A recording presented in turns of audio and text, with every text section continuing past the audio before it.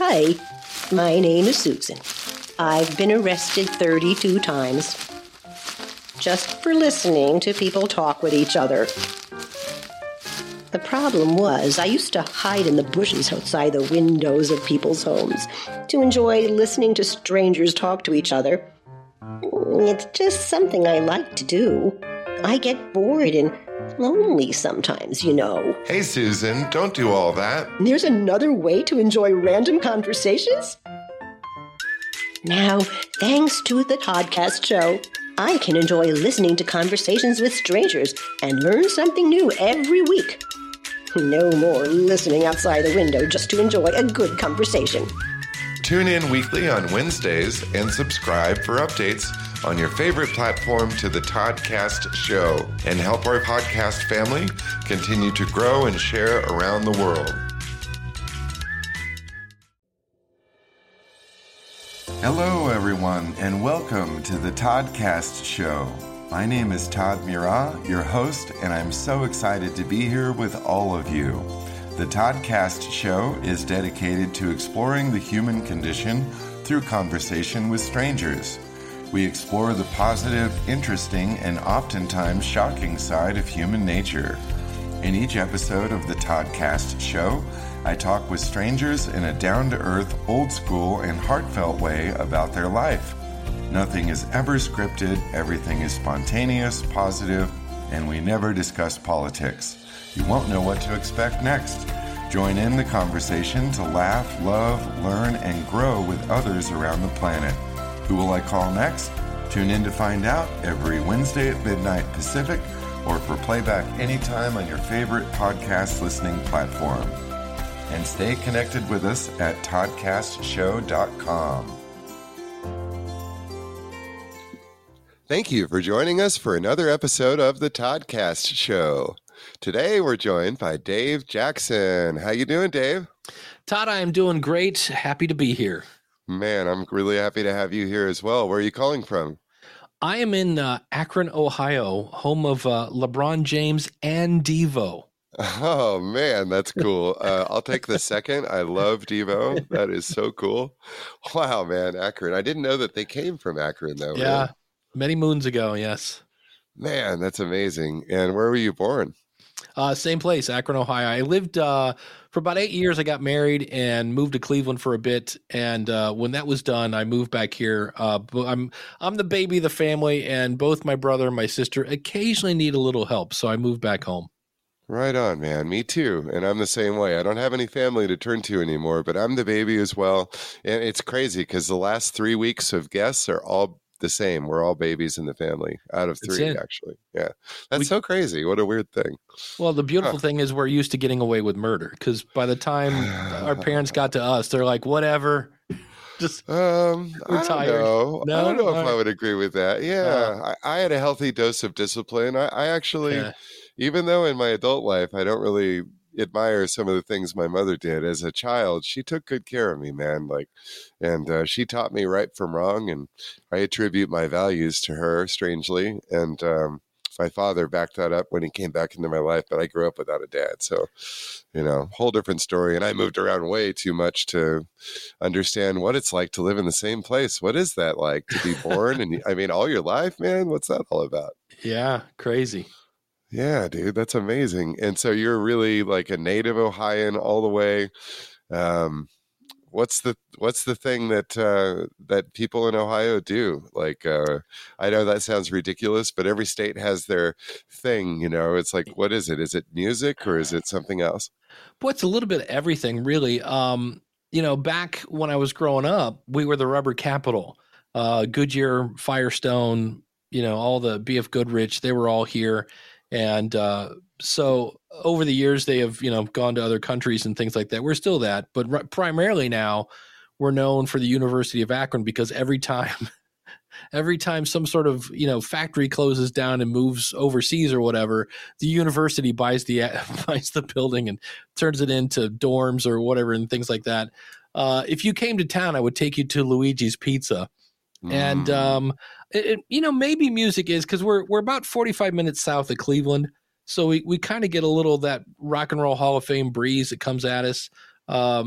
there's a really cool mansion from called Stan Hewitt that was the guy that owned the Firestone Rubber Company. Built this ginormous house that is now a historic thing that you can tour and things like that. So, it's a fun town and hardworking people. We could sing some John Mellencamp if you want. Yeah, man, that's cool. Very, very cool. What's your earliest memory as a child? It's funny you asked this because I was just thinking about this the other day. One of my earliest ones, and it's kind of why my dad was a long distance truck driver, so he was around, but not really. And so, there was a restaurant at the end of my street, and it was a drive-in. And there were a couple of things that I remember. This number one, back when this is like 1968, when you pulled open the glove box, it was like a TV tray. It was just mammoth because there wasn't much in a dashboard those days. Yeah. And so we're eating there in a burger and fries place, and my mom said, "Have you ever had ketchup with your fries?" And I was like, "No, like what's ketchup?" So I'm this little itty bitty kid. And so she got some ketchup in a little bowl for me. And I remember eating that. I'm like, this is the best food ever, And at that point I was like, okay, from this point forward, whatever this woman says, do, because she knew about French fries and ketchup. So that's probably one of my earliest memories. Oh man, this isn't my earliest memory, but can I share with you real quick? Because think you hit the nail. My first romance with French fries actually was mayonnaise, and my mom turned me on to mayonnaise and French fries, and mayonnaise on a grilled cheese sandwich. I know some people are probably vomiting in their mouth right now, but I love it. I thought it was the greatest thing since sliced bread, and I already knew about ketchup, so yeah. But that's really cool. And then if I had to pick another one, I live literally a block and a half from my elementary school. And so I'm 5 years old, and my mom's like, okay, well, hold on a second and I'll walk you to school. And I looked at her and I'm like, Mom, it's like right at the end of the street. And this is, again, back when you did this with your kids. And she's like, well, okay. So she let me at 5 years old walk a block and a half and go to school. And I had already gone with her to meet the kindergarten teacher, but I was like, yeah, what's the big deal? It's just there. I'll do that. So, and she always used to tell me about that. She's like, yeah, she goes, you're always kind of independent a little bit. She goes, you were shy, but yet, at times really independent. So. Yeah. And you mentioned siblings. You had siblings? Yeah, I got an older brother and an older sister. So I always kind of joke because I was born in 65. And so when I'm 5, it's 1970. So I was the only kid in elementary school. I remember going to first grade and going, hey, did you guys hear that Jimi Hendrix died? And they're like, who's Jimi Hendrix? And I was like, really? Like, you guys don't know? But because I had inherited the Beatles and Hendrix and all that other stuff from my older brother and sister, I always kind of say I was like a 5-year-old hippie. In fact, there's a football stadium at the end of my street, or there was. It's now gone. But I remember when the Rolling Stones came to Akron, Ohio, and they played this thing called the Rubber Bowl, again, going back to the Rubber City. And I wasn't allowed outside because there were all these hippies walking around the neighborhood. And I remember I snuck out anyway, and I went up to that same elementary school. And there was, the classic 70s station wagon with the wood paneling on the side. Yeah. And there were like 4 or 5 guys in this thing. And I remember thinking, wow, that's really weird because their station wagon was on fire. All the smoke is just billowing out the windows. And I was like, why aren't they getting out? So, yeah. I know the answer to that. Yeah. I figured it out. Yeah. Yeah, I figured it out too. That's cool. Yeah, Cheech and Chong, man. Like, or it. Jeff Spicoli, really. Both of those things. That's amazing. And did you have both parents growing up? I did. It's one of those things where I had my dad till I was about 6, and that's where his background was in, like, he played with computers back when they took up a room. And I'm still not quite sure what happened, but somehow I think he was going to a different job, and then they changed their mind, but somehow he ended up without a job. And so my next door neighbor temporarily got him into driving truck, which lasted until I graduated from college. So it's a case where he would get home on maybe Thursday or Friday, sleep all Saturday, Sunday we'd go to church. Then we would have our Sunday lunch together. That was a thing as a family. Like, it didn't matter who was in town or what was going on. You had Sunday lunch as a family. And then by the evening, he was getting ready to pack up and head back out to the road. So he was around. It's one of those things where you don't realize as a kid, but most of the money he made, he never saw, right? We were all spending it with food and, shelter and all that other fun stuff. And the other one was he would get home and he'd have a list of like, here's all the things the kids broke while you were gone. And I just go, man, that's, I have more respect for my dad now as an adult than I did as a kid. Cause he was always grumpy and angry and don't poke the bear. Well, now I totally understand why. I would be too. So it was, it's interesting how intelligent your parents get the older you get. Yeah, you're telling me, man. I saw that as I got older as well, but I was pretty naive to those kind of things, I think, as a child. That's cool, man. What was childhood like for you? Were you a good kid growing up, bad kid? Yeah, pretty much. I was always a good kid. I don't think I even really I think I had one detention in junior high and a pink card in high school, things like that. For the most part, I was a pretty good kid. And I was lucky enough, my mom's sister had a child almost I think he was like 1 month, younger than I was. And so he was my cousin and we hung out all the time. And so growing up, that was just, once I got old enough to ride a bike, I'd ride over to his house and we just hang out all day. So it was a lot of fun, a lot of tree climbing and football and baseball and all that kind of stuff. It's kind of weird because, back then your parents would kick you out of the house. And, if you got thirsty, you would just drink water out of the hose. Yeah, man. Nothing to it. Totally different today. And now it's like you don't want to let your kids out of your sight. Yeah. You're not even supposed to turn the hose on here in Nevada between 11 and 7 and never on Sunday. Wow. That's the rule. Never between 11 in the morning and 7 at night and never on Sunday. Like, that's a thing here, apparently. Like, don't do it because somebody will show up in a truck or something, crazy. That's so funny. You just made me think of something I want to share, if that's all right. Would you mind a little share? Okay. Just having fun here. So my thing in high school was I was the guy that could change my voice and call in and pretend to be other people's parents and get them out of school. Nice. Excellent. So it was a good skill to have, Absolutely. It's an easy way to make friends. Yeah, well, I was doing it for my friends, really, but that was the thing, it was kind of funny. Like, I couldn't believe that they actually bought it. I think I got caught once, and then just going back even farther, I used to get in trouble all the time when I was a kid, and I remember they used to make me write things. Have you ever had to do that, where they're like, you're going to write 500 times or 1,000 times this one sentence over and over and over again, right? And so I got smart, so I thought, and I was a stupid kid, but I remember I had a little bit of money, and I was in the Save-On or some type of maybe it was Thrifty, I don't know, but it was some kind of a drugstore, and I found this thing called carbon paper, and I was like, man, wow, I didn't know you could do that. And so I remember for one of my punishments, I used carbon paper and did it like once or twice, and then turned in one black and all these blue papers that looked the same. That's pretty funny. I got in trouble for that. But it was a nice try, though. Well, it was a valiant effort, I must say, and I'm guessing it tickled them. They just thought that was the funniest thing ever, but like they could never let me know that because I was in trouble for it. So no, I was more just a hyper kid. I remember when I was old enough to answer the phone because it was on the wall back then, and I would answer the phone and I'd be talking to my cousin or whatever.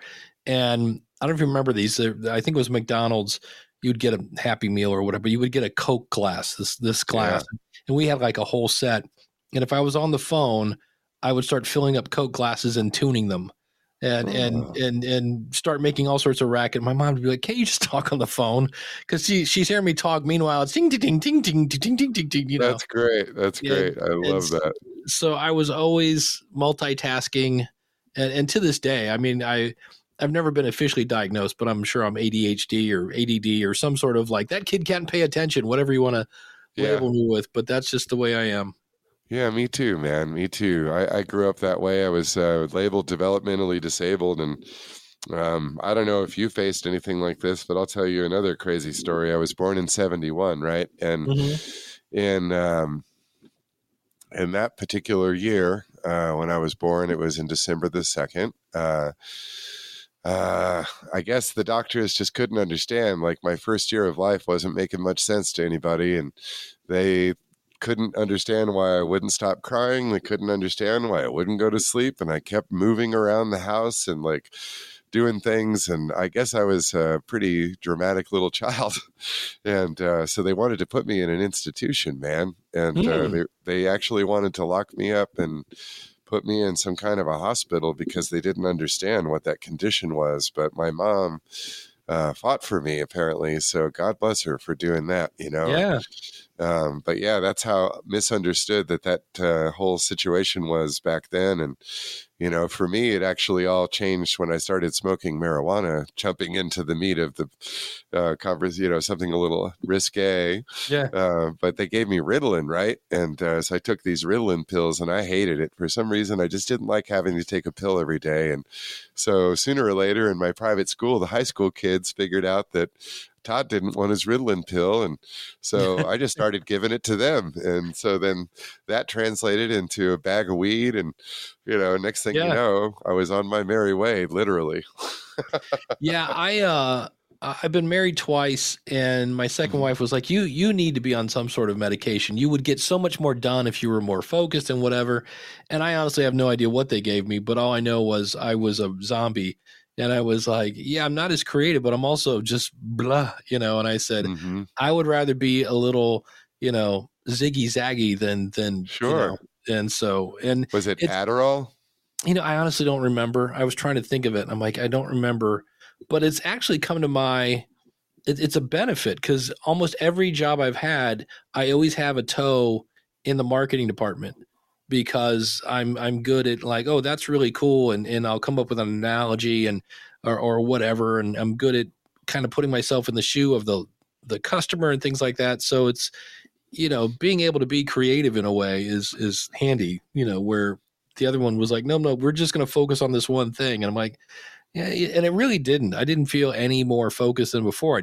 You wanted to take a nap every day. And I was like, totally, man. Yeah. That's cool. That's really amazing. And actually, you're speaking to my heart because I've been in web development and marketing for over 20 years. And I started my own business and taught myself how to do it and all that just somehow naturally as a weird series of events that occurred. And I had to understand what was going on, and I figured it out. And in the process of figuring it out, I got clients and quit my job, and, you know, it was crazy, man. Like, just very natural, you know, but I'm like you, like Mr. Idea and development. I love creative, and I love writing words and doing everything from making music to pretty pictures, graphics, corporate images. Like, man, I get off on making business cards like I'm a freak, dude. Well, and it's part of it is if you know what your weaknesses are, then you can put measures in place to, you know, make it usable. So I use a software called Todoist. It's just a big fancy to-do list. And, you know, because I know I'm going to kind of go left and right and zig and zag, I'm like, okay, well, I start off every day. I'm like, okay, what are we doing today? And I'm like, oh, let's pick those 3 things off the list. Let's focus on those. And when they're done, maybe do another one or things like that. So, you know, if you understand this is the way I am, then you just like, okay, well, how can I, without, you know, turning myself into a zombie, what can I do here to keep me a little focused? And, you know, it's working great. That's cool, man. That's cool. And for me, because I struggled with some other issues and some trauma and whatnot, but the pill Lexapro actually ended up being a real saving grace for me, man. Just so you know, like, just something to be aware of. But yeah, that pill was really something, and it didn't make me feel weird. It's almost like I kind of describe it like I felt like a balloon that was overfilled with air. And so like constantly, like my mind and my emotions, when triggered or exasperated by some type of event or something like that, I could literally lose control for like a long time. And it was really crazy, and I needed to gain control of that. And so thank God I was dating somebody that knew a lot about medicine, and she used to be a therapist, and she was really gracious to do research and figure out that that was the right pill. And out of all the different ones we looked at, that was the one. And boy, it really worked. And over the course of several years, it actually changed things in my brain functioning. And it really, it has a permanent effect. That's the thing. So the difference between that pill and another type of pill like Paxil or Zoloft or whatever the different ones are. I don't know, but Adderall, that's crack. But the difference is that this actually makes a lasting change somehow. I can't understand it. All right. Too scientific, but it's really a powerful, powerful drug. And it really changed things for me a lot, man. Like, that's wow. Cool. Yeah. I was a different person 20 years ago, dude. Yeah. Like a bit of an asshole, if I do say so myself. I didn't mean to be, but I didn't know any better, Right. So that's how that is, So man, we just got off on a tangent, but that's okay. You're a different kind of a guest. I haven't had a guest like you before. You're kind of special because in a way I feel like, I'm talking with the president or something. You're a podcast consultant. So you're the man that's watching, listening, and paying attention and thinking and all that stuff. So I want to do a good job here, Dave, but I get that. One of my friends her name is Mignon Fogarty, and most people don't know that name. But if I said, "Oh, have you ever heard of Grammar Girl?" Because she was the first podcaster on Oprah many, many moons ago. And there are times when I'll have to email her, and you haven't felt pressure until you email Grammar Girl. You're like, wait, is that a semicolon or wait, do I need to hear it here? It's crazy, man. So I get it. It's all good. I just think it's neat, and I'm actually quite honored to have you. And I didn't want to, I don't want to have an agenda or whatever, but like I am really curious, a little bit more about how you came to be who you are. And I was hoping we could explore some things.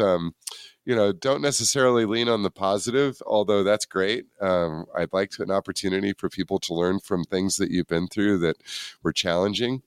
And so if there's anything that maybe comes to mind along those lines that you'd like to share, I'd love to jump into some information like that before we get to the Podmatch world, the podcasting world. My biggest, by far, battle that I had to go through was I lost my mom when I was 24. She was a lifelong diabetic, like the kind you got to shoot insulin in your butt and that whole 9 yards. And so she ended up, I guess it was her third heart attack. She had two. The one, she had a heart attack. It was a mild heart attack. And then probably 10 years later, she had another one that was pretty bad. And then the day she was supposed to get out of intensive care, her heart did the cha-cha, and that was the end of that. But the fun part was it was the week before finals. I was in college getting a electronics degree, and I said, "Hey, my mom died. Can I get a postponement on finals and take them next week?" And they went, "No." And I went, "Okay, so is there any my mom died?" That's I think that's a pretty good excuse. Yeah. And then the fun part of that was my sister, although never diagnosed, I'm pretty sure has Asperger's. So that's a person that really doesn't like change. And obviously everybody's, life changed. So that was fun trying to kind of keep her just going basically in a somewhat helpful way. And my dad was a long distance truck driver. So I'm working part-time as a waiter. I'm going to school part-time, and I'm trying to run a house at the same time. So that was one that I was just like, holy cow, that's and I remember my last semester. And I also had a girlfriend at the time, and I just told her, I said, I think I was always taking maybe 9 or, if I was crazy, 12 credit hours. And I said, if I take all these classes, it'll be 14 hours. I'm going to be insane. I said, but I'm either graduating or I'm just going to, quit or, kick the bucket or something. Or I'd had enough just because of all the pressure. And I said, I got to eliminate one of these, and we're going to get school out of the picture. So that last semester, I just buckled down, and my grades went in the toilet a little bit, but I was like, I don't care. I'm getting that piece of paper.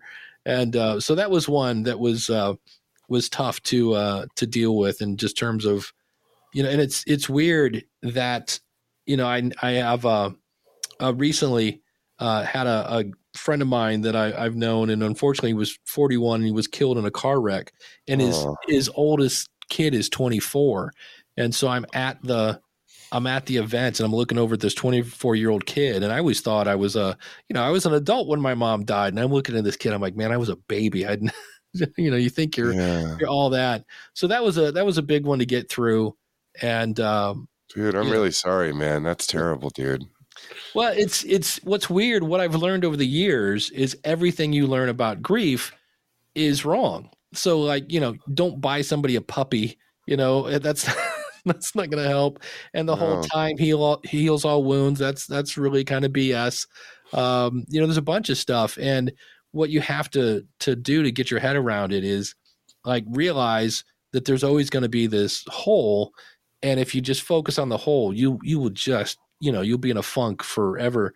And so instead you have to just focus on and be appreciative that I had in this. She was 59. So I try to be gratitude for the years I had with her, and remember those. And I journal a lot to write down any story I can remember just to kind of keep her alive in my memories. But it definitely made things tough, but you push through, and, and it's those things that like I had to go tell my grandma that she'd outlived her kid. And I was just like, oh, this is going to suck, and it did. But the thing is then later in life, because we could have somebody else come on and go, oh, I can beat that. I did this. We all have our own stories. But it's those things that we go through that when you go, oh, man, how I've got this in my job and the blah, blah, blah. And some other hurdle comes up and you're like, you know what? I've done harder things. And sometimes, so it's those things that kind of give you the confidence in a way to go, well, I've done other hard things. I'll figure this one out. I've always figured it out one way or another. Man. But like those kinds of things, like I personally struggle with certain issues still myself today, but it's amazing. Today's been an amazing day, Dave. You're the wrap up of a long day of amazing guests. And I recorded a bunch of people just today that all had very similar messages. And the consensus between all of them is that this is nothing more than energy, and it can be manifested and directed and changed into whatever form you'd like to choose. Do you agree with that? Oh, I do, because, since we're talking about my mom, one of the coolest things she ever said to me is I remember this one day. Now, again, I'm all of 22 at the time, and I'm thinking I'm all big and grown up. And I was like, hey, Mom, I turned out okay. What's your philosophy on parenting? And she said, well, I always just figured if it didn't kill you, let you do it and, let you figure out what it is. And I was like, oh, that's kind of cool. And I said, because I never really heard you complain. I said, I didn't realize at the time, but we were kind of poor. And, it was not I never suffered or anything like that, but other kids were getting the fancy sneakers and I wasn't. And I had a growth spurt once where I grew an inch a month. So by the time I got back to school, the only thing missing was an arc. My pants were so floods. And I said, I never heard you complain. And she said, well, I've always learned that where there is a shadow, there is a light. And she goes, so I always just tend to look at the light. And I always remember that. I was like, you know what? That's pretty cool. That's a really good, that's wisdom right there. That's a very good way to look at it.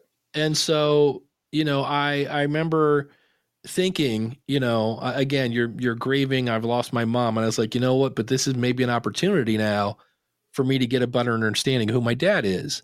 And it kind of did. It kind of didn't. He was very much a John Wayne, not so much talking kind of guy, but we had our moments here and there.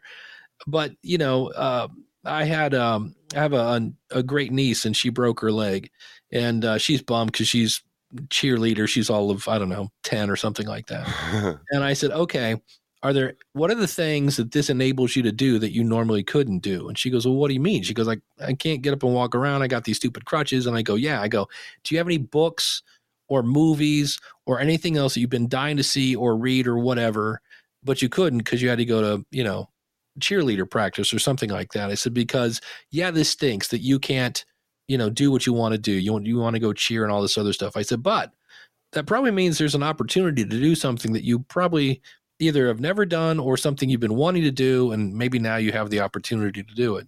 That's and she said, yeah, you know what? There are some books I've wanted to read. And she goes, I'm not really much into reading, but this might get me into it now that I have time. And I go, well, there you go. Give it a shot. Wow. That's amazing. If your mom could be here right now today, what would you say to her? It was interesting because, unlike some people, we had the made for TV moment where you have the bedside talk, because she was on a drug and they said, look, we're going to take you off this drug.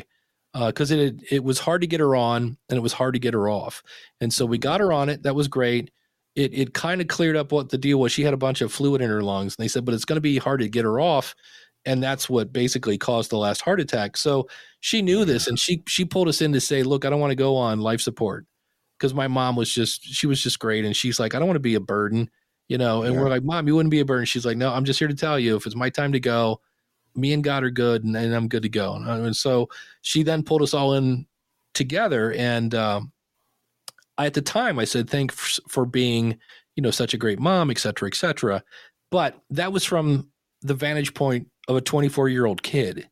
And now, an additional 24 years later or 34 years later, big difference. I'm like, oh man, I had no idea what a special person she was. So I'd love to be able to go back and say, I had no idea. And then, the fact that, I am a man of clutter.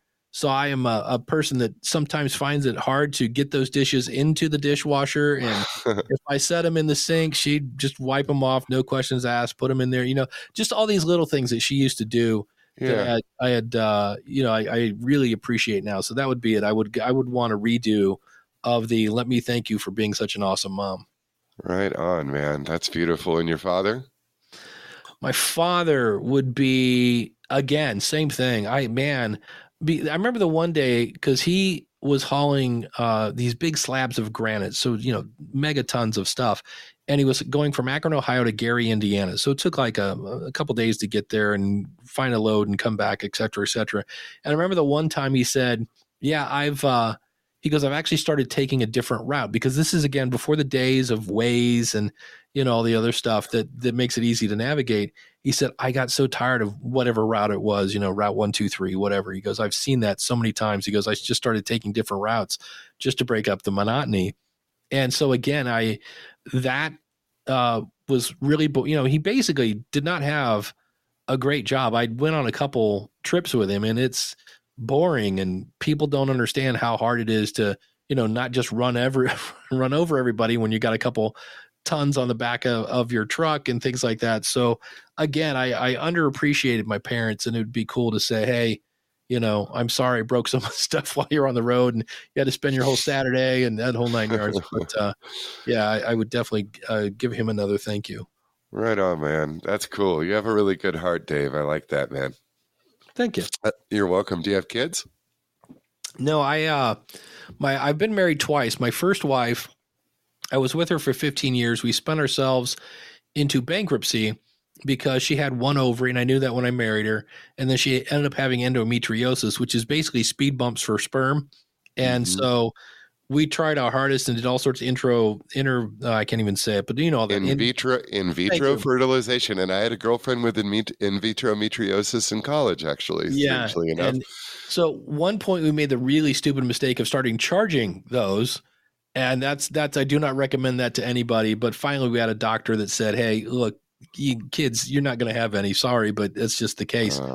And so she turned into, well, first of all, I then, because we were so close to going bankrupt, and this is where I look back and I go, I caused this marriage to fall apart. I got offered a job at my current, I got promoted basically, but that promotion had me on the road about 4 out of 7 days a week. So right when my wife really needed me, I took a job on the road, and I was like, oh, that was a dumb move, but it gave us more money, and I was more worried about paying the bills. And looking back, I'm like, yeah, that was a bad mistake, because while I was out, she basically, alcoholism ran in her family. And so she drowned her sorrows in beer and ended up cheating on me. And if you can have a friendly divorce, I've had 2 now. And so I didn't have any kids with her because of our issues. But we just kind of realized that hey, I've known you for 15 years. And as much as I don't want to be married to you, I don't want to lose you completely. So we occasionally text and check in on each other. And then my second wife had 3 kids already. I inherited teenagers, which was great fun. But their father had remarried and had 3 more kids and kind of forgot he had 3 to start with. And so I was with them for 10 years. And I just told them, I said, look, I'm not going to replace your dad. I'm not going to try to. I said, I am your transitional coach. I'm here to get you from where you are into being a, respectable, healthy member of society. And awesome, man. Yeah. And so it was interesting. And that was one where I had met her online. We dated long distance because we're about an hour apart. And when I'd gone back to school to get a teaching degree, and I would see her on the weekends, and that was it. And it's really easy to get along with somebody when you only see them on the weekend. And to make a long story short, we ended up getting married, even though I said, why don't we date normal for a little bit? And she even said, she goes, when you suggested that, we should have done that because we would have figured out in the end, we just weren't really compatible. And I've heard people say, I married the wrong person. And I was like, how do you do that? And well, that's how you do it. You don't really know them because you only dated them on the weekends. And I was really worried when we decided to get divorced because we had been in and out of counseling for years. And I had been to more, family, school events and things like that than the kid's actual father. And I was kind of bummed because I wanted to divorce their mom, but I didn't want to divorce the kids. Yeah, and I was really happy that, again, we kind of just said, hey, let's just agree to disagree here. And we're going to part. We're tired of making our counselors rich and while we get no results. And I really thought the minute we got divorced, I would just see unfriend on Facebook. And what was interesting is she got remarried. And actually the first year she invited me up to Christmas because my family goes out of town at Christmas. And it's weird because yes, I'm alone on Christmas, but I'm not. I just have Christmas a week earlier. And she said, well, if you're going to be, why don't you come up? And I go, is that in the handbook somewhere? I don't ask your mom, And so I walked into the door and there was everybody. I said, hey, if we could all just pause for a moment of awkwardness. And I'm like, okay, now that that's over, how's everybody doing? And I caught up with everybody. And so when she got remarried, she's like, hey, all the kids are going to be in town and now the kids have their own kids. So she's a grandma and she goes, they really would like to, kind of catch up. And she goes, so do you want to come to my wedding? And I go, again, is this in the handbook? Like you might want to check with your fiance. And she's like, oh, he'll be fine. And I'm like, okay, some things never change. Great. And so I did. I went to her, she got remarried again and hung out with the kids and was introduced as a friend of the family. And I was like, is that what I am now? I'm now a friend of the family. So she told everybody you were gay. That was it. But, it's odd because we don't talk a lot, but it's funny because if I'm calling her, she'll pick up the phone and go, ask a nurse, because that's what she is. And she knows if I'm calling her, it's because I have something where I'm like, hey, I've got this lump under my armpit. Does it mean I'm going to die? And she's like, no, it's an ingrown hair. Don't worry about it. And if she calls me, I'll just pick it up and I'm like, Dave's computer service. How can I help you? And she's like, my mom's computer won't print. And I'll be like, hold on, click there, do that, clear the cache. Yeah. So we're friendly to that point. And, I wish them both well and they're both doing good. And that's beautiful, man. My first wife is finally got sober. So that was good. And, we all move on and, again, one door closes. All right, this is an opportunity to do something else. Let's see what it is. Absolutely, man. I love your attitude. It's great. And, man, it's just like so simple. And I really like that, actually. It's nice. It's like you did. Again, that it's a thing you learn because, again, I don't want to bring the party down, but when my mom died, I somewhat like my favorite movie is Dead Poet Society because of Carpe Diem, right? Seize the day. Mm-hmm. And so I've always kind of had that attitude of like, all right, well, this didn't work. Okay, that's sad. What can I wring out of that? That's my teacher background. So what can I learn from this? And in my case, I've learned in both cases, I tend to, now these are fine people. They're kind and wonderful and funny, but they both had horrible childhoods. And I am the white knight that comes in to save. And I'm like, I need to not do that anymore because it just doesn't work. So that's where, these things that happen in your childhood shape the way, you are as an adult. So for me, my sister-in-law one day, because I work during the day for a podcasting company, and then I have this super serious side hustle, the School of Podcasting. And she said, do you ever rest, or when do you have fun? And I go, you don't realize. I said, for me, podcasting is fun. It's cool that it helps pay the bills. I said, but I am having fun. I said, I realize, most of my friends are online. It's great when I go to events and I get to see them in person. But, I'm not a person that is going, well, number one, because I have sun poisoning. So if you ever see me and wonder why I'm so white, that's why. Me and the sun don't get along. But I'm not a person that like, let's go to the beach and sit in the sun. I'm like, no thanks. I'd rather. I used to be until they said basal cell carcinoma. Yeah. And I was like, uh-oh. That'll grab your attention real quick. Yeah, man. So I got to be careful, man. But I feel you on that too. And I'm a web developer and marketing guy by trade as well. I've been doing that for more than 20 years. And I'd love to talk with you after the show briefly about that, actually, just for fun. But you sound just as geeky and weird as I am. And I get off on that stuff, man. I can build websites and do graphics and logos for days. And I mean, I've fallen asleep at my desk so many times, just in pure exhaustion from the passion that I just can't turn off. And it's like, okay, I better go to sleep. My body is not digging this.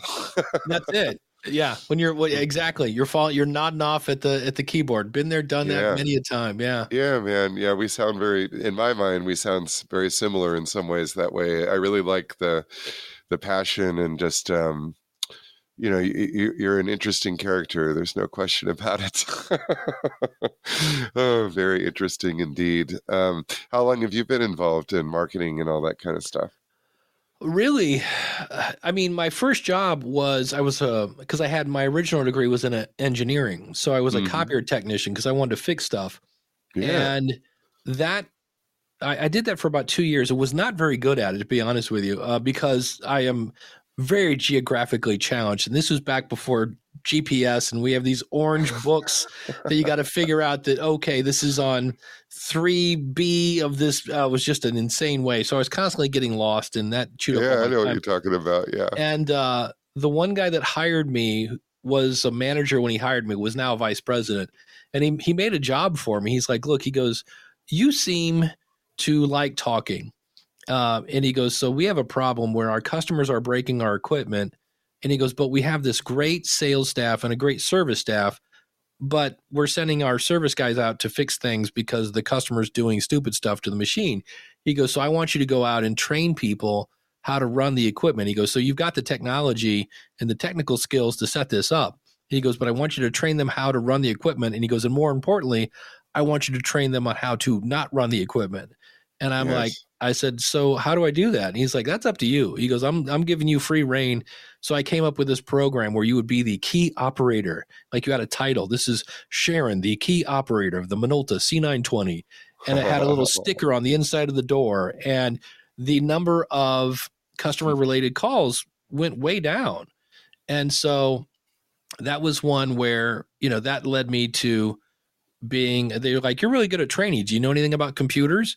And so I used to teach people, going back in the day, I used to teach people how to surf the internet because they didn't know what it was, and how to send email. I remember teaching people email and they thought it was voodoo. It's right. Like now when people see Chat GPT, they're like, what is this voodoo? And I'm like, oh, I've seen this before. I remember when email, they're like, hey, I just hit send and he's already got it. And I'm like, yeah, isn't it cool? It's amazing. Yeah, so it's been a fun ride along the way. Yeah, dude. My first taste of a computer was in a chat room on a 2400 baud modem that went. My favorite thing about modems, who is the person that they plug them in, right? Yeah, and they went. Whoever thought of that? Whoever did that went, hey, you know what? That's good. Keep that. No bells, chimes, something soothing. No, yeah, let's keep that. That's good. Keep that. I was like, yeah, it really fascinates me thinking back, dude. Remember those AOL CDs they used to send everywhere? Yeah. That was crazy. Those are the days, though. Prodigy, bulletin Yep. boards, and then Yep. your mom would pick up the phone and you drop your connection. You're like, oh, Mom, you've been on the computer all day. Yeah. Oh, that's right. Yeah, dial-up even. Yeah, Yeah. yeah. Well, I mean, I was thinking separately, but yeah, Oh, AOL's no. dial-up was a nightmare, dude. Yeah. And then the computer was so slow that like you could click a button and go in the other room and come back, and then maybe the page would be loaded, you know. Yeah. Half the picture was loaded. Yes, exactly. I know. It was exactly like that, man. We're from the same old school, you and me. Yeah. Oh, and did you ever play on an Apple computer, like the Yeah. original 2Es and 2Cs with logo and all that? Yeah. When I was doing the copier thing, that's when literally it's so funny. I remember when the first color copier came out, and it was literally the size of your dryer. It was Yeah, totally. humongous. Yep. And we had some sort of Mac that was plugged into it. And I remember that's when I first got into Photoshop, and we'd, take somebody's picture, and then this really early version of a digital camera was there, and we could print it out in that whole 9 yards. But I look at that now, and it's like, the printers we have now are, who knows, the 1/10 of a size of that. It's ridiculous. Yeah, man. So that was wild, but that's what got me into training. And then the bad news with that company is they had 4 different divisions, and I worked in them all doing some sort of training. At one point I was doing training at the newspaper industry on these giant scanners, and they moved me into a position and then to teach the company the software. And about 25% of the way through the rollout, they decided, we're not going to use this software. And they went, okay, what are we doing with Dave again? And that's when I was like, it's like a bad game of musical chairs. And so I went to go get a job as a trainer, and they're like, yeah, but your degree's in engineering. And I'm like, yeah, but look at my resume. I've done computer-based training, and I've written my own manuals. And it was like, nope. So I had to go back to school to get my teaching degree. So that took a couple years. And then I did that for the longest time, and taught a lot of Microsoft Office and QuickBooks, along with things like time management and customer service. And then I remember I got hired at this chain called New Horizons. And when I was hired, there were 5 trainers, and then there were 4, and then there were 3, who were down to 2. And I remember I got a call from my boss. They were out of Michigan, and I'm in Ohio. And my boss is like, hey, I heard you did a great job in South Carolina, which was also a red flag. Why am I in Ohio and you're sending me to South Carolina to do training? And she started to tell me that I was going to be let go as I walked into an elevator, and I dropped the signal. So I called her back, and I go, I think I know the end of that sentence. And she's like, yeah, this is nothing to do, with your performance. You're one of our best trainers. And I go, yeah, that's fine. And so I called up my now ex-wife, and I said, hey, I think I'm going to do the School of Podcasting full time. I just lost my job. And she said, yeah, no, you're not doing that. And I was like, well, I can get benefits through you. And she's like, yeah, no, we're not doing that. And I'm like, okay.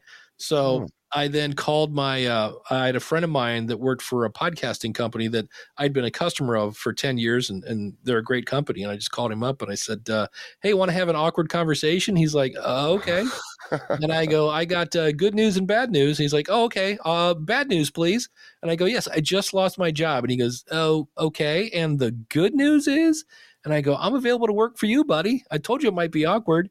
And he said, no. He goes, that's actually, he goes, I would say, I'm sorry to hear you lost your job, but I'm not. He goes, what are you doing the rest of the day? And I go, I am walking to my car, probably laundry, And 20 minutes later, I had the president of the company calling me up, and we kind of did a phone interview, and it's a podcasting company. So that's where I'd already started podcasting. I'd been doing it for a couple years.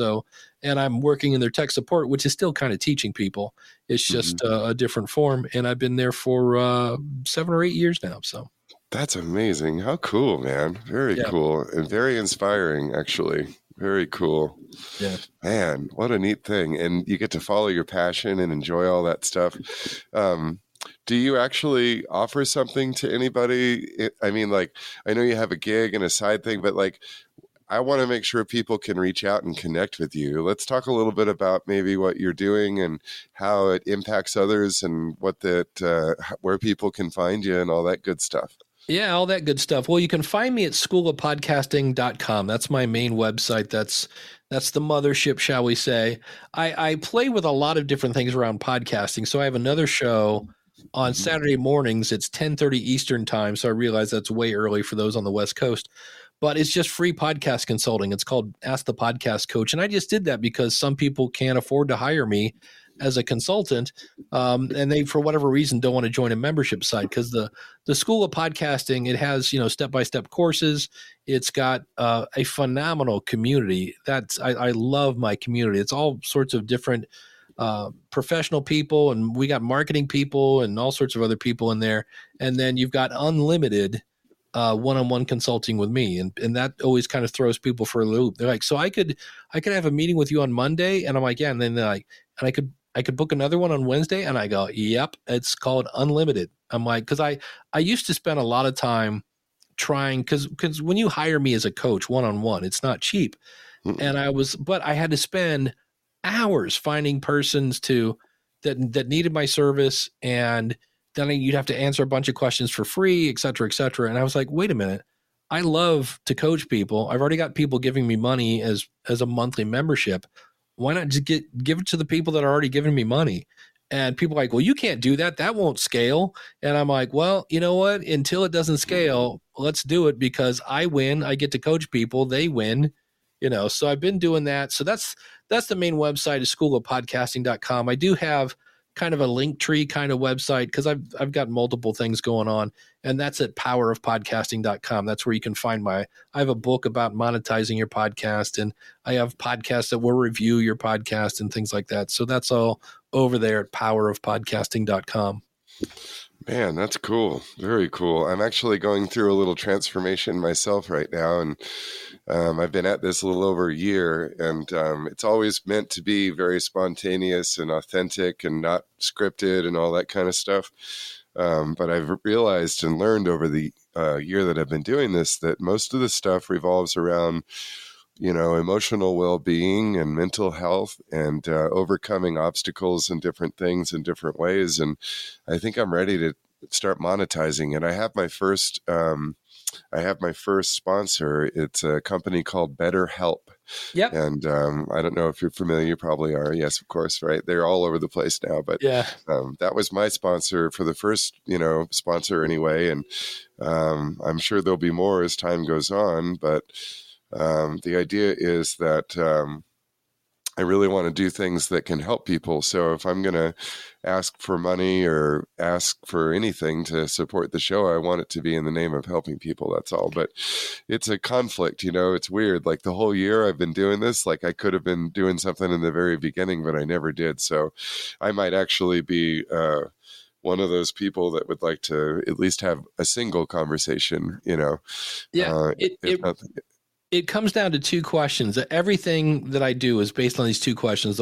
First one is like, why am I doing this? So that might be, I want to be seen as an expert. I want to keep my brand in front of people. I want to grow my network. I want to sell more stuff. I want to sell my own stuff, things like that. So that's the why. And there's no wrong answer there. So like whatever your why is your why. And then you have to figure out who your who is. And you have to get super crystal clear on that, because if I say I'm doing a show for widows, you're like, oh, cool. That's a niche, right? And I'm like, well, it is and it isn't, because there's a big difference between the 38-year-old widow who lost her husband in a car wreck and the 87-year-old widow who lost her spouse to natural causes. Right. So that now when you go, hey, in this episode, we're going to talk about getting back into the dating scene. Well, that 87-year-old widow is not probably interested in that. So you have to have a crystal clear picture of that. So now I've got my why and my who, and where those overlap, what can I talk about that's going to hold their attention, but motivate them to do my why? And that's where the tricky part is, because if you just talk about what you want to talk about and try to get people to your why, well, if your audience doesn't want to hear any of that, they're not going to tune in. And if you just talk about what they want to hear, well, they'll be, happy as, pigs in mud, but they're not moving towards your why, and you'll burn out and quit. So those are the two things in terms of strategy that you have to do. And then if it's selling your own stuff, you have to, and it's weird because when we start trying to sell our own services, we feel like a 1970s used car salesman who's trying to sell you a bucket of bolts. And our pitch is horrendous. We're like, hey, like, you don't have to, but, like maybe, our website's .com. You're like, wait, what was that? So I had a friend of mine I've known her for a few years, and she started a podcast, and I listened to like her first probably 3 or 4, and I was asking, like, how's your podcast doing? She's like, it's going good, but I'm not getting any attention about being a potential speaker. And I go, I've known you for about 8 months. I've listened to every episode. I go, you speak to kids? I go, you've never even mentioned this to me. And she said, oh, I don't want to be salesy. And I said, it's not. I said, number one, you're not selling people, you're helping people. That's the difference. And I said, and it doesn't have to be a big, this Sunday. No, all you have to do is say, hey, thanks so much for tuning in today. I was speaking at such and such high school, and this young man came up to me and he asked me this question. And I thought that would be a great topic for a podcast. I go, there you go. There's your commercial. Now your audience knows that you speak to high school kids. I go, that was it. I said, it doesn't have to be super salesy. So it's tricky with the whole monetization thing. A lot of people will read my book because in my book, I say most of the people I talk to, it took them 3, maybe 2 years to grow a big enough audience to where it really, something that was a little more than Mountain Dew money. And nobody wants to hear that. They want to hear 6 months, 6 weeks maybe till I can quit my day job. And I'm like, that's not, at least for my travels, it's not going to be quite that fast. But it's and almost all of them had multiple streams of income. So they would sell ads. They might have affiliate stuff. They might do a little crowdfunding. I only knew one guy's named Jordan Harbinger, who gets hundreds of thousands of downloads per episode. And he was the only person I talked to that did just ads because he had, insane amounts of downloads. And then he had he's really good at doing his ads short to the point, making it sound like it's something you want to know about. And he'd have 2, maybe in the middle, and then one towards the middle end, and then one towards the end.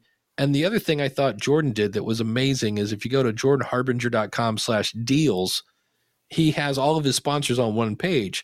So you might go over there looking for some better help and say, oh, wait a minute. He's got this thing on mouthwash and a toothbrush and a, Blue Apron or whatever it is.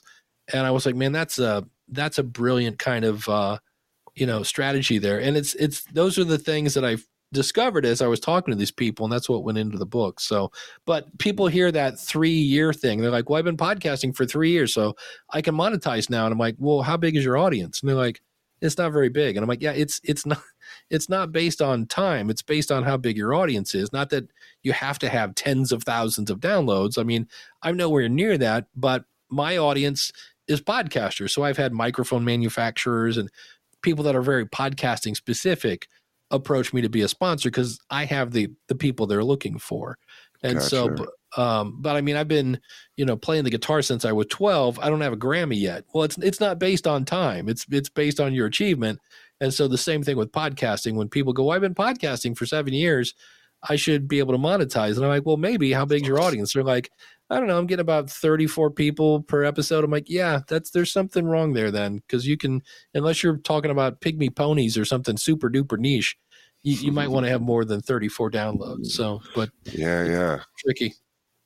Very cool. Yeah, man, this is synchronicity here, man. I'm really glad that we crossed paths because I'm actually looking for answers, and I can tell that you're a trustworthy person and you're interested in helping people, and that's huge, especially when it comes to helping enable people to generate income or do things to improve their business or their livelihood. So I really appreciate that.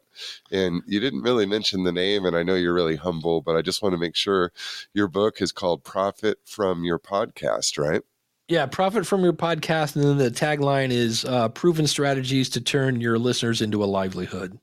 Absolutely. And where again can people find all that? Just to repeat the web address once more. Yeah, if you want to find everything I do, I've got kind of a site of links. You can just go to powerofpodcasting.com, and that's got the School of Podcasting. It's got the book and a bunch of other stuff that you can do there. So powerofpodcasting.com is kind of my one-size-fits-all site. So do you believe that podcasts are here to stay? Oh, absolutely. Yeah. Since 2005, it's just gotten bigger and bigger and bigger. I think there are people that are trying to, not on purpose, but I think they're trying to ruin it because the history of radio was at one point it quit growing. And so they said, okay, well, instead of trying to grow it more, they just said, how can we wring as much money out of this as we can? And radio is like 30% ads. And when I say that to people, I go, that is not a benchmark to shoot for. That's the benchmark you want to stay away from. Yeah. And yet some of these Mayim Blaylock or whatever, she was Amy on the Big Bang Theory, and she's on Jeopardy. I listened to her show. Her first 15 minutes, it was like 34% of it was ads. And I was like, yeah, that's not. I hate that. Yeah. I mean, I don't mind ads. I'm not anti-ads. And like you were mentioning, BetterHelp completely fits this audience. So that's the difference. But when you're just jamming them in, I'm like, ugh, so. Can I ask you an off the wall question? Oh, absolutely. My BetterHelp ad ended up being close to 3 minutes long. It's a pretty good one, but like they gave me copy I had to read, and include and all that. But like it's a little bit longer than I would normally want something like that. Is that okay? Since we're talking about podcasts and they're just listening anyway, or is that a no? Is it always under 60 seconds? Oh no. Is there a rule of thumb? There is a rule of thumb. You ready for it? Yeah. Don't be boring. Don't be boring. Okay.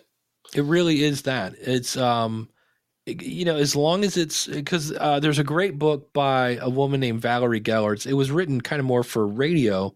In fact, it's called Beyond Powerful Radio. It's used by a lot of colleges for their kind of radio programs, but she's got a great quote in there. And she said, there is no such thing as too long, only too boring.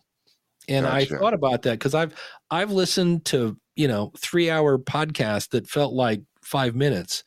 And I've listened to 5-minute podcasts that felt like 3 hours. Just like, oh my God.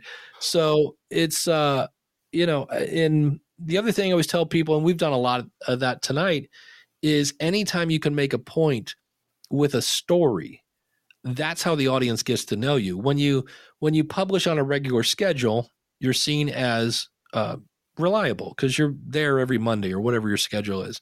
Mm-hmm. And then when you give them good content, and for me, good content makes you laugh, cry, think, groan, educate, or entertain. Now, if you can do more than one of those, like the Last Week Tonight on HBO by John Oliver makes me moan because it's all about the government.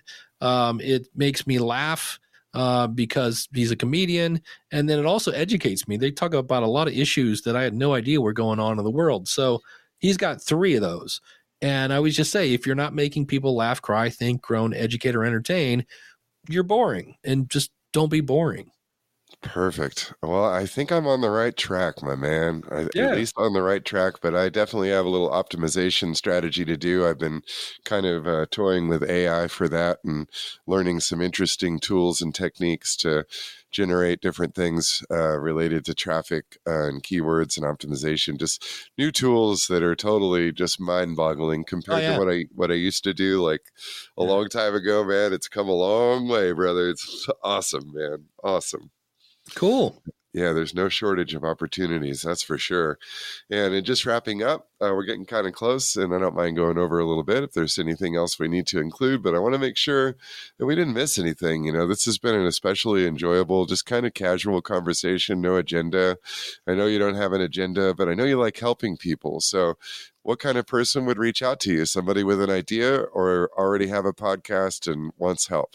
Yeah, if you have an idea, although I've had people that are like, my problem is I have 3 ideas. Which one should I use? So I can help in that situation. But yeah, anybody who's got a message and passion and wants to, I always say, usually the people that really have, and I can hear that in your voice, the people that have success with podcasts have the heart of a servant. They want to serve their audience, not just, pick their pockets and take the money and run. And if that's you, definitely come out and see me at schoolofpodcasting.com. If you use the coupon code listener, because, you're a listener right now, you're hearing me, that'll save you on either a monthly or yearly subscription. Very, very cool. Very cool. And do you have any final words, anything on your heart or your mind that you might not have mentioned that would be important to share with people thinking about this, or just out of the blue, something out of left field? You can make it awkward if you want to. I don't mind. No, one of my favorite quotes is from a guy named Zig Ziglar. He was an old sales trainer. I know him well. Yeah, he says you don't have to be great to start, but you do have to start to be great.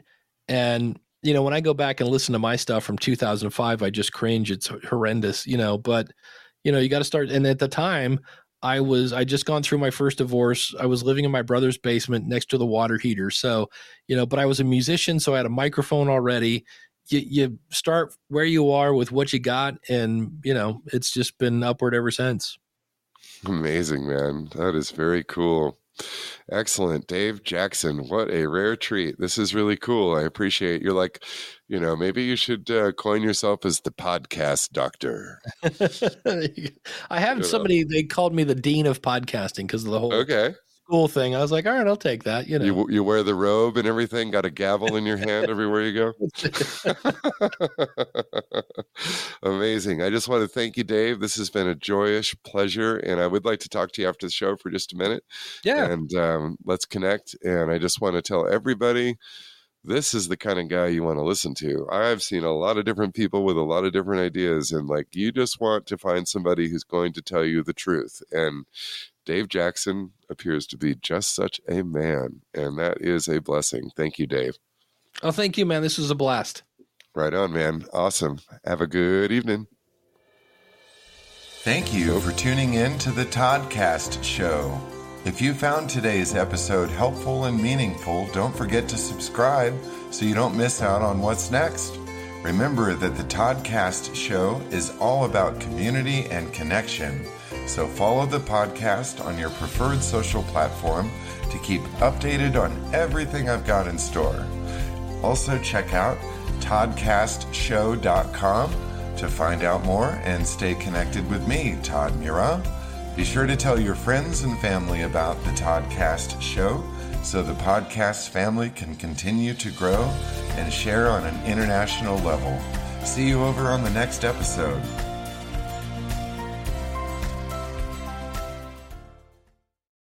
Hi, I'm Todd Murat, host of the Toddcast Show, and I want to share something personal with you today. Throughout my own life, I've struggled with issues I didn't even realize I had. Things like depression, past trauma, PTSD, and feeling disconnected from the people I loved the most. It took me hitting rock bottom to realize I couldn't fix myself alone.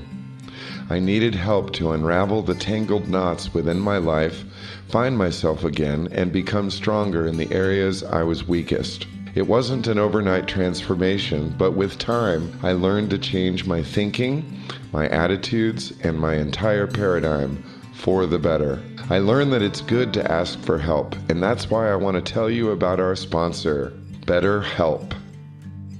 Thank you to BetterHelp for sponsoring this episode of the Toddcast Show. BetterHelp is the world's largest therapy service, and the best part, it's 100% online. You can participate from anywhere, anytime that works for you. It's simple to get started. Simply answer a few questions about your specific needs and personal preferences in therapy, and BetterHelp will match you with the perfect therapist from their network. It's really that easy. You can message your therapist anytime you need support and schedule a live session when it's convenient for you. BetterHelp is committed to ensuring that you find the perfect match to guide you along your journey to well-being. As someone who went through therapy and came out way ahead of where I started, I want to invite you to take this step to a healthier, happier you today. My life was transformed through therapy, and yours can be too.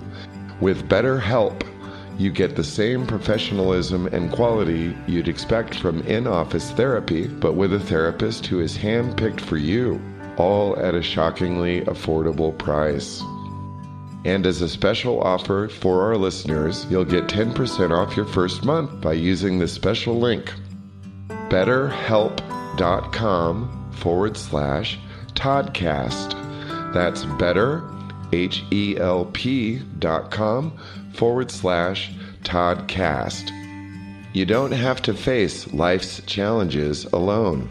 BetterHelp is here to support you through the big and small issues of your life in a way that can really make a huge difference, both short and long term. Take the first step towards a healthier, happier you. Visit betterhelp.com/Toddcast to get started today.